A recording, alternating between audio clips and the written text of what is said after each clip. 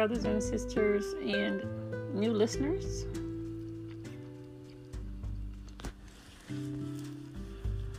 I want to talk to you today about John 7:5.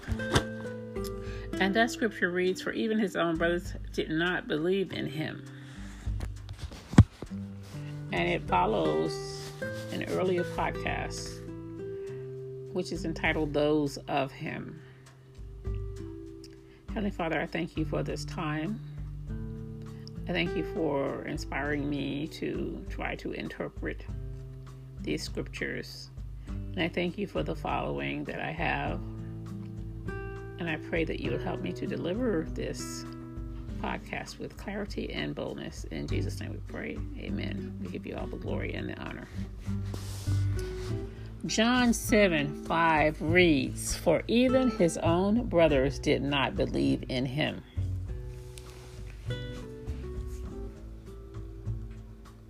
During the Feast of Tabernacles, Jesus was urged by his brothers to go up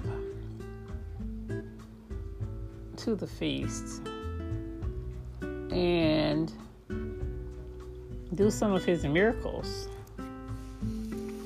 But he didn't want to do that because he didn't want the exposure. So he said, "My time has not come." Because he knew there were people there, especially the Pharisees and the Essenes, I believe, who did not want him alive. They wanted to take him out.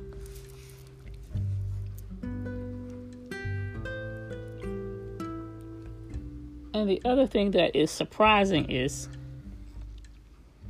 that some of his family did not believe in him. There are several James in the Bible, but James of Zebedee was his brother. And so was Jude. Neither of them accepted his ministry during his lifetime. James was converted to believe in him after a resurrection experience. But it doesn't say exactly when Jude started to believe in him. Jude was upset about the fact that there had been some mockery of the angels and some interruptions in church or some disturbances. But it never really says that he followed Christ during his lifetime. I know that the word "once and for all" was used, so, quote, "once and for all," end quote. That means that there was some doubt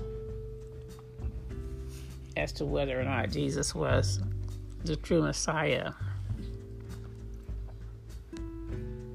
I am saying all of this because even we as Christians, as pastors, as ministers, or leaders in the church, or evangelists,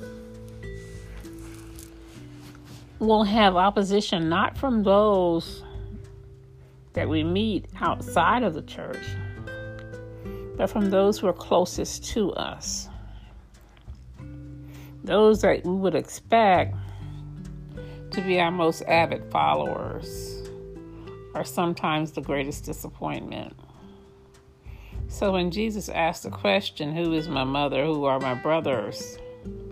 he was acknowledging the fact that they did not believe in what he was doing. They even came to seize him when they showed up. They called him a lunatic because they did not understand what he was doing. They did not understand that anyone would talk against the current beliefs of the day. Christianity had not taken hold. They did not believe that he was the true Messiah. They did not believe that he was the Son of God. As people don't believe you are a prophet in your hometown or your own family. Some, not all, but some. And I can say that for my family, some believe me and some will not openly say so. And even in my churches, even though I was a staff minister in one church and an associate in the other, I had opposition from some people in the church. We cannot allow that to stop us, however. We have to keep on ministering as God has called us to do. So we keep on moving and we keep on pressing forward, knowing that Christ is on our side. All that we've done in the past, anything that we've encountered in the past is forgiven. Because once we say, I believe, I know that Jesus is my personal Savior, nothing else matters. It all goes down under the blood. Amen. Heavenly Father, I just thank you for allowing me to speak on behalf of the kingdom of God.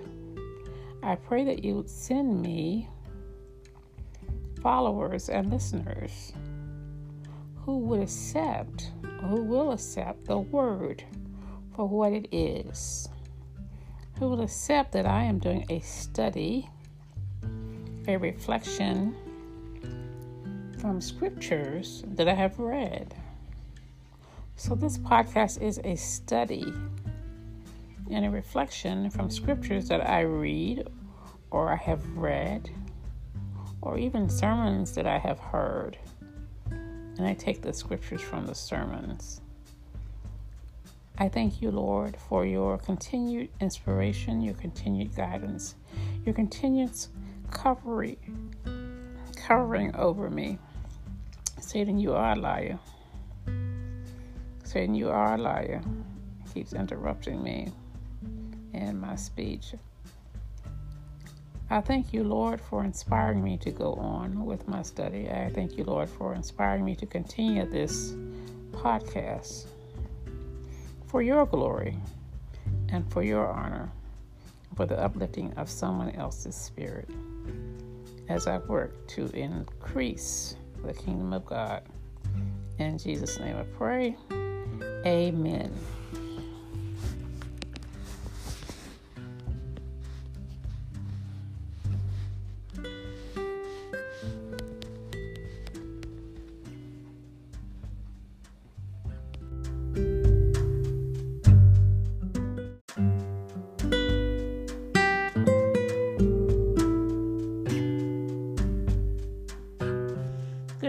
Good evening. I thank you for sharing this time with me. Heavenly Father, I thank you for anyone who listens to my podcast, and I hope that there is something that I might say to encourage those persons. I pray that what I say will uplift their spirits, and I pray that they will be able to spread the good news of the gospel based on what it is we're talking about in these broadcasts. I pray, oh God, that you would give me the spirit of boldness and clarity, that I might be able to explain the truth of the scriptures without any doubt and without any fear. In Jesus' name I pray, amen. And the scripture that I'm talking about tonight is the one that involves Jesus walking on water. And it's found in Matthew.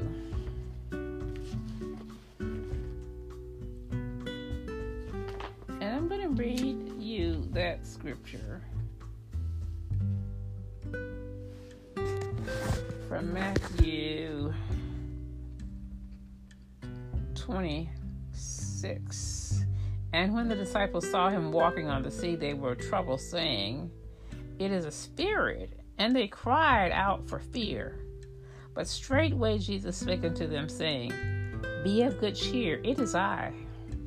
Be not afraid." And Peter answered him and said, "Lord, if it be thou, bid me come unto thee on the water. And he said, come. And when Peter was come down out of the ship, he walked on the water to go to Jesus. But I want to stop right there, because most of the time we don't talk about the fact that Peter walked on water. We said Jesus walked on water, but Peter did as well. Peter was walking on the water until he was afraid of the wind. But had the wind not been blowing so, they use the word boisterously, had the wind not been blowing so boisterously, Peter would have walked to Jesus. Is that the way we are? Are we afraid of the winds that blow in our lives? Are we so afraid that we forget about the real power of Jesus? The winds will continue to blow, and we will be on some stormy seas. But we have to believe that Jesus will keep his promise to protect us and to hold us in the palm of his hand, that he will be our shelter and our guide. And sometimes it is difficult to do when the winds and the waves of life are tossing us to and fro, and we seem to get shaken by everything. I know right now I'm going through something in my personal life with one of my family members, and I'm praying very hard. But there's always something coming up in our lives that we did not expect. And we have to continue to have faith in God, in my own life, not just my family members' life. There are times when I am troubled, and it's really something that we go through. But we have to put our faith in God and continue to believe that he will do just what he said, despite the wind, despite the waves, despite the high tides, despite whatever comes along, whatever interruption there may be. It is all in his plan, and he has already worked it out for us.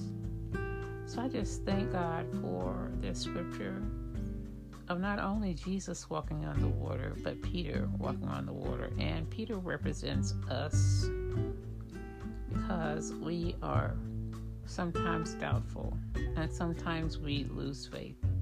But we know if we keep our faith and trust in Jesus, that everything will come out all right. And so he says, oh, ye of little faith, why do you doubt me?